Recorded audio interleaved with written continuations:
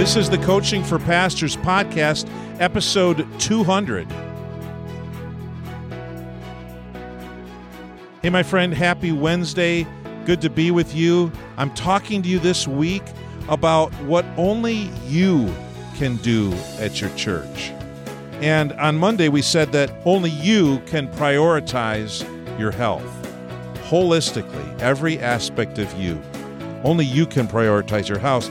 Yesterday, I said that only you can take responsibility to lead your church.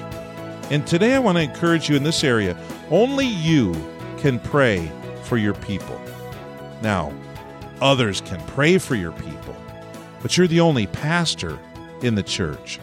If you're a solo pastor, you're the only pastor. If you're in a plurality of elders, you're one of many, but you might be the lead. And if you're the lead pastor, there's only one lead pastor. You're the shepherd that cares for the sheep. You're the one who lies awake at night thinking about their well-being. You're the one who considers their families and their marriages and their spiritual and emotional health, or even their financial health, their physical health, their relationships. You're thinking about them. And as the shepherd, your prayers are important for your people. Are you praying for your people? Paul wrote this in Ephesians 3. He said, "For this reason I kneel before the Father." Paul understood prayer. "From whom every family in heaven and on earth derives its name. I pray that out of his glorious riches he may strengthen you with power through his Spirit in your inner being, so that Christ may dwell in your hearts through faith. And I pray that you, being rooted and established in love, may have power, together with all the Lord's holy people, to grasp how wide and how long and how high and how deep is the love of Christ, and to know this love that surpasses knowledge, that you may be filled to the measure of all the fullness of God." Man, that is a meaty prayer. Paul is praying for his people to be filled with the presence and the power and the knowledge of God.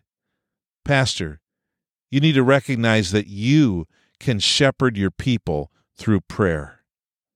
There was a day that I truly did not understand that. I would pray with my people, but I rarely prayed for my people. And the day that I learned to pray for my people, that was a good day for me. And I'd like to think it was a good day for the people in my church. I remember years ago when I sent out my very first email asking people, "Hey, would you send me your prayer requests?" And I had pages and pages of things for which to pray over my people. And I learned so much that day of what my people really needed in their lives. And I began to pray. And you know, prayer is powerful in every way. It's powerful for life change. You want people's lives to change, man, pray for them. If you want people to repent, to come to like this understanding and conviction that they need to think differently about something, so much so that it actually changes their life, you pray for repentance for people. You pray that God would open blind eyes so that they can see.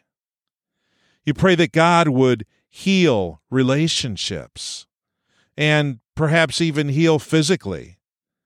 You pray that God would overcome, through prayer, that he would overcome an intransigent spirit. I just made that up, by the way. An intransigent spirit. Some people are just intransigent. They're just so locked and stuck. They don't want to move. And oftentimes it's fear.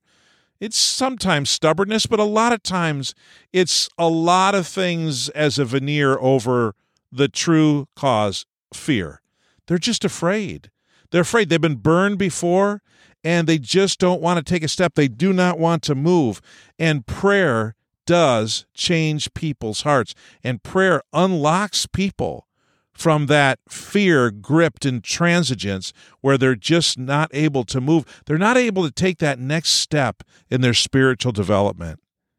Prayer. Pastor, are you spending even 10 minutes a day?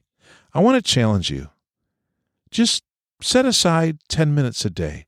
Put it in your schedule. Put it on your calendar. Close your door, cover your window, get on your knees by your desk, and just for 10 minutes a day, work through your membership list and pray for your people. It will not only change them. Yeah, you know what I'm going to say, right?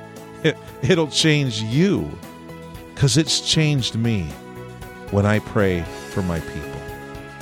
It's something, Pastor, that only you can do. And if the pastor's not praying for his people, who is? Who is? I hope you have a great Wednesday, and I'm going to talk to you again tomorrow on the Coaching for Pastors podcast.